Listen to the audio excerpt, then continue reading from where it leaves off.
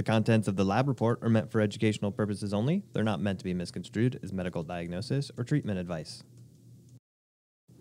Today, on the lab report, we're going to talk biofilms. Yeah, these bacteria are pretty smart.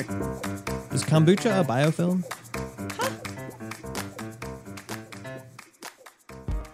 The world of medicine can be challenging.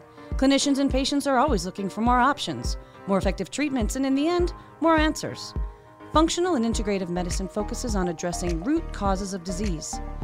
Here at Genova Diagnostics, we've watched this field evolve and grow for over 35 years. We've not only adapted, we've led. Join us as we talk about functional medicine, laboratory testing, and optimizing health. Welcome to the Lab Report.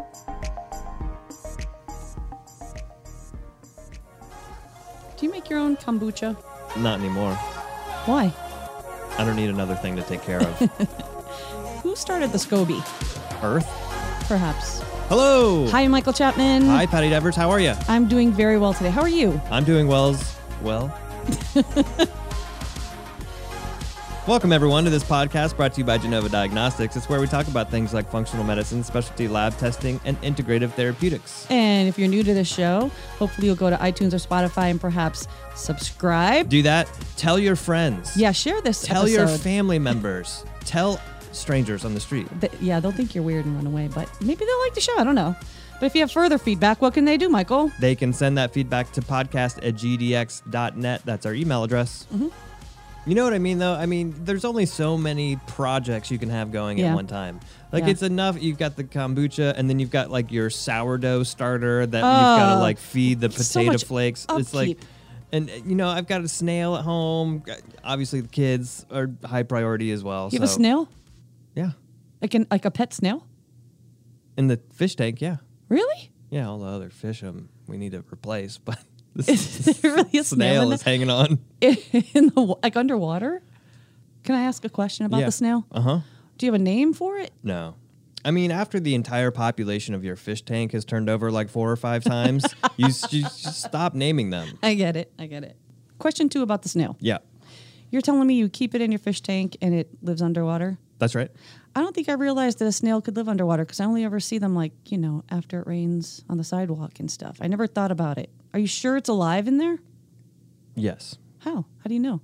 It, like, moves around and it does various things. It eats. Or is it just floating around? No, it's stuck to the side of the wall under the water, or it helps to clean algae off your little aquarium accoutrements. Can all snails live underwater or just some types of snails? That I don't know. There's probably different types of snails out there. You want to Google it? Yeah. Yeah, I don't... It's probably the most I've ever thought about snails, honestly. But you seem to be doing a lot of typing. The entomology can't be that difficult. Got it. Okay. What do we got? First of all, entomology is the study of bugs, sir. Well, that's close. Yeah. Well, in fact, there are different kinds of snails. And no, all snails do not live in water. Uh-huh. Okay. Freshwater snails and sea snails live in the water, but land snails do not, like the garden snail. You can drown a garden snail by putting it in your fish tank, so be careful out there. So let me get this straight. In the phylogeny of snails, it starts with snail at the top, and then it breaks out into sea, land, and freshwater snails. Well, there's a garden snail, too, so I think that might be a subsect of the land. That's part of the land snail, I'm assuming, right? What about the sidewalk snail? Those are slugs. Anyway, enough snail talk. What are we talking about today? Well, we're talking about biofilms, and I'll say in functional medicine and on the phone when we talk to doctors, it's always the concept of, do I need to give a biofilm disruptor? And people talk about biofilms. I don't think people really fully understand what they're even asking. Are you talking about me? Because I don't think I fully understand what you're asking. Well, I think we should break down biofilms today. I think that's a good idea. So let's start here. What is a biofilm? Right? And Yeah. I'll give you my layperson, uneducated sort of answer to that, which is bacteria and other organisms, sometimes yeast, right? They sort of form these communities. Mm-hmm. And this could be either in your lung or in your GI tract. And as part of that, they start producing kind of a structure, I would say, like a gooey matrix. that they inhabit And somewhat protects them. Am I close? You are. And we often think about this because they have to adhere to a surface first, right? So the more commonplace where people used to talk about this is in things like catheters or medically implanted devices, such that they started to create these things to prevent bacteria from adhering to the wall. Because once these things adhere to a wall and get together, they start forming this biofilm. So let me ask this. Is it different types of bacteria that get together? Is that accurate? Like what are there certain bacterial friends that they like to cohabitate with? Are yeast involved? Are they allowed to come along? I'll tell you, every single bacteria has the potential to form a biofilm. And I don't think there are specific friends. Any bacteria, once you're close to each other and there's contact, they can create this whole biofilm matrix to kind of hang out in. I guess the question I'm asking too is it all the same bacteria? Like, is it all Pseudomonas bacteria? No. Or is it like Pseudomonas and hangs out with staph? Yeah.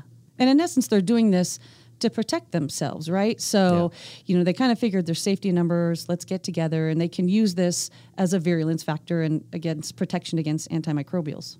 But what's really going on within this biofilm is fascinating. And disgusting.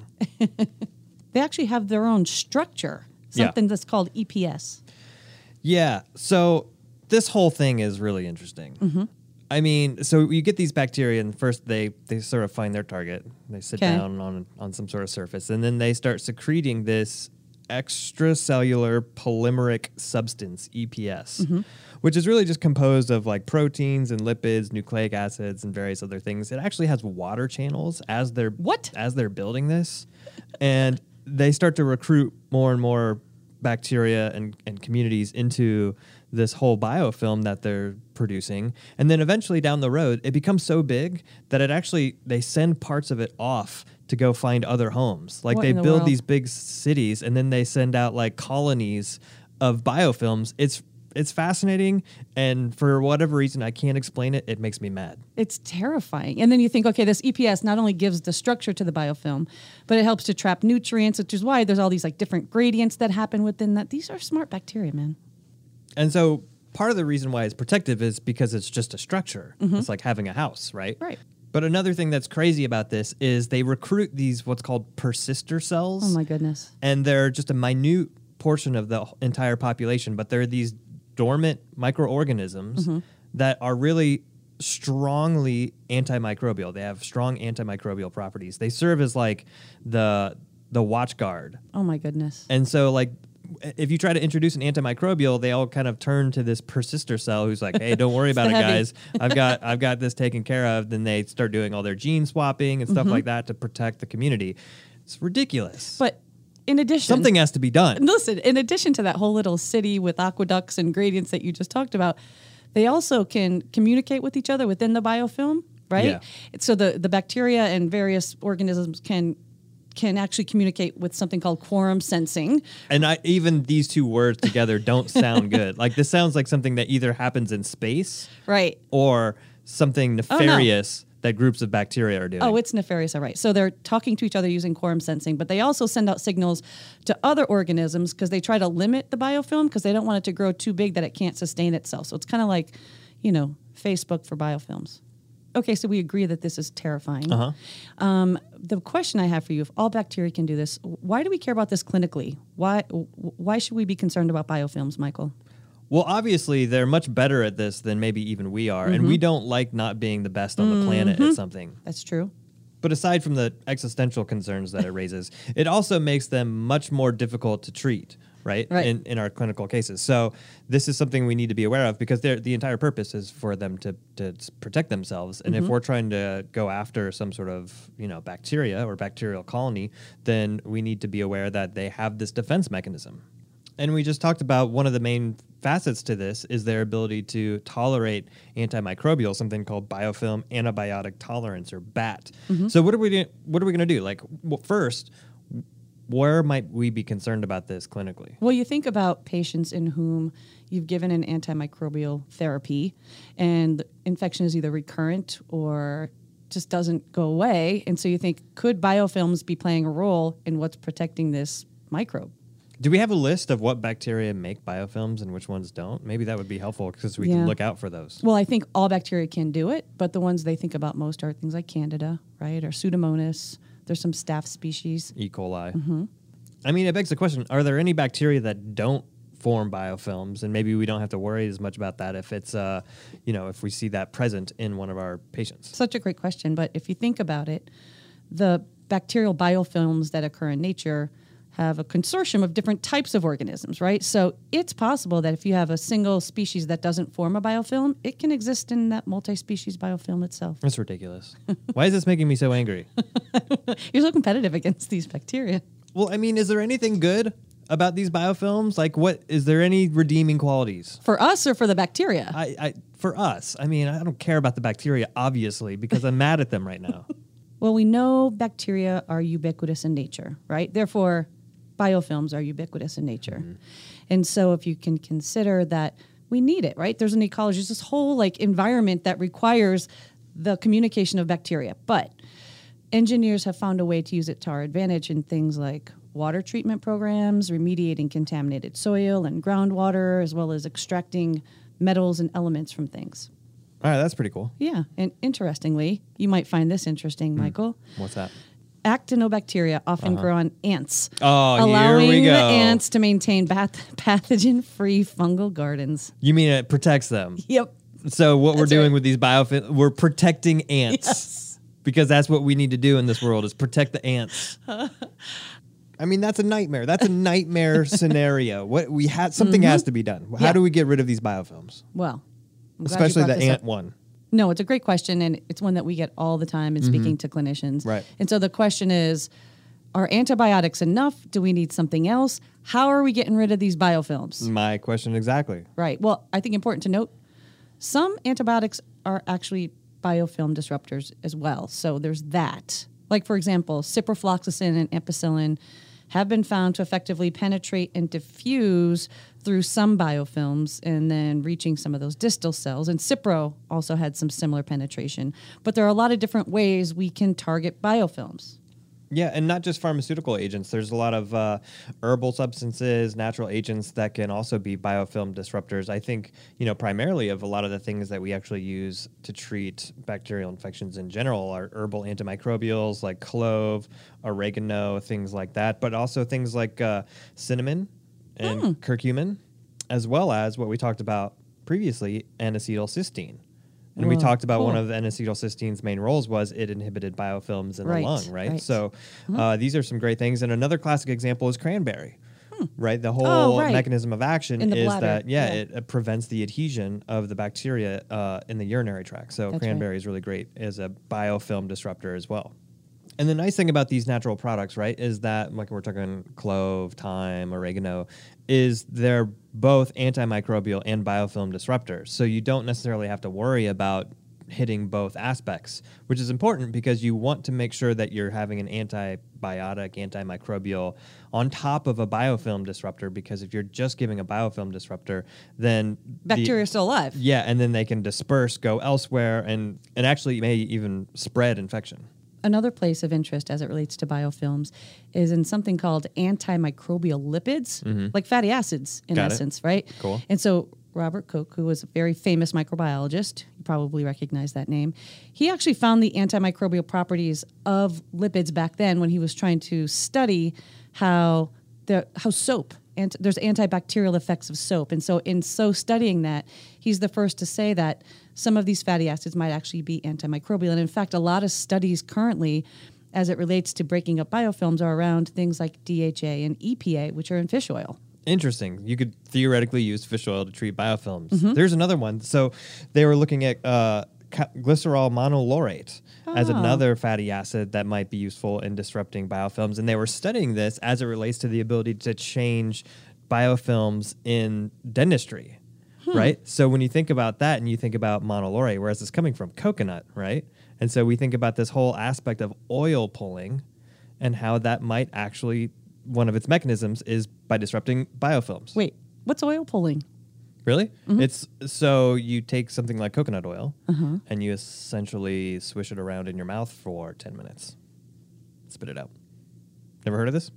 No. Never tried it. Why then, is it called oil pulling? Because the oil is like pulling the bacteria out of your mouth and you spit it out. Originally, like they think about it for detoxification purposes, and that's okay. why it's like pulling Got toxins it. out of your Got mouth. it. But yeah, oil pulling. Never heard of it? There's probably a bunch of these things that you haven't heard of. Oh, I I'm would sure. say. I'm sure you guys Some bring of up these words that I've never heard old-timey of. remedies and cures and things like that. It makes me think of, what if I just listed off some of them and you tell me what you think it might be? Oh, here we go again. Call it, what is it? What is it?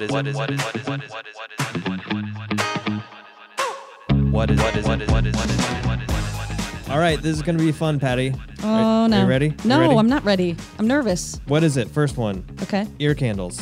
Oh, ear candling is very important. Ear candles are very important for people because should you have someone sitting next to you who's trying to read in the dark, right? Or maybe you want to go to a birthday party and lie on your side. Ear candles are very important.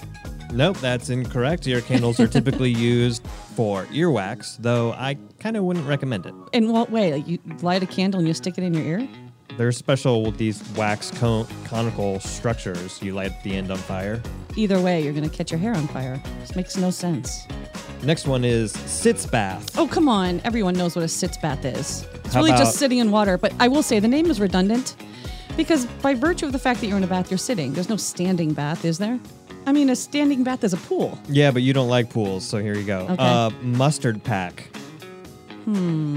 Everyone knows what a mustard pack is. You put mustard on your hot dog, you open the mustard pack.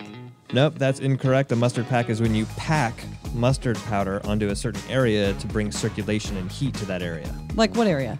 Like your chest. You putting or mustard pneumonia. on your chest? Like powdered mustard, not like French's yellow mustard from the store. Oh, good. I was thinking that was going to get really messy there. Next one. Ionic foot cleanse.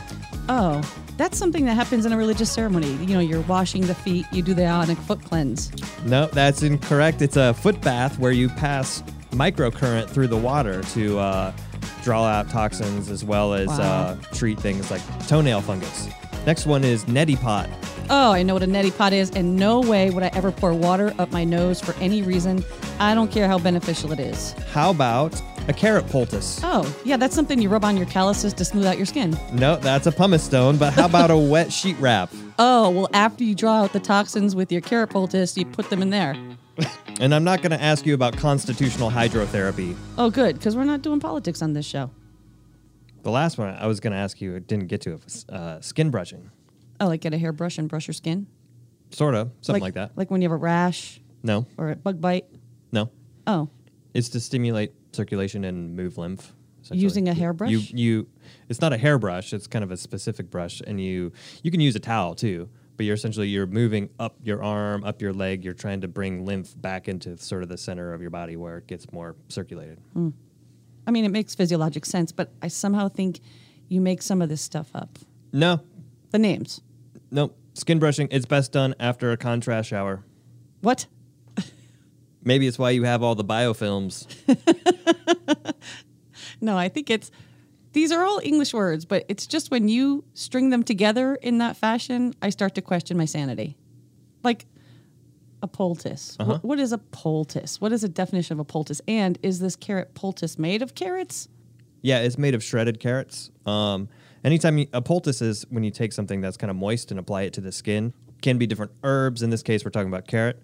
And it's used to combat inflammation, pain, things like bug bites in the field. There's a lot of herbs out there. You can just chew them up, stick it on your skin. So it's kind of like when they used to take a raw steak and put it on a black and blue eye. Yeah, I wouldn't recommend that. Well, what about Unless you're animated. What about back in the summer when I got bit by the hornets on my porch and I put frozen peas on there? Is that technically a pea poultice? No, that's a cold pack. Well, I think we covered biofilms pretty well.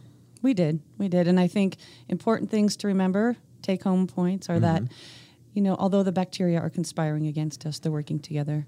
We also know that we think about biofilms as a problem in patients in whom we're having a hard time eradicating infection. It's recurrent. So those are the places we think about it. But a lot of our antimicrobial agents already have biofilm disruptors in them. Yeah, that's important. And, it kind of just makes me think of this fact that it sounds like most bacteria are already living in some sort of biofilm. So it's almost like we're kind of we're dissecting the anatomy of where they live, but it doesn't necessarily, it's always the case. It's not like we're distinguishing biofilm bacteria and non-biofilm, or somebody who has biofilms and doesn't, because it sounds like they're fairly ubiquitous. Yeah. So why it doesn't necessarily change what we're thinking of clinically at the end of the day. Exactly. And I think it's such a hot topic and a buzzword. People are starting to get worried about them. But guess what? They've been around all this time. And I could see where it could be a target for future drug development, especially with things that are pretty significant from an infectious nature. But you could also make the case that perhaps if we didn't have so much antibiotic resistance out there, then we wouldn't be so concerned about biofilms. Just a thought. Preach it. Next time on the Lab Report, how do medications and supplements affect stool testing? Probably one of our most asked questions.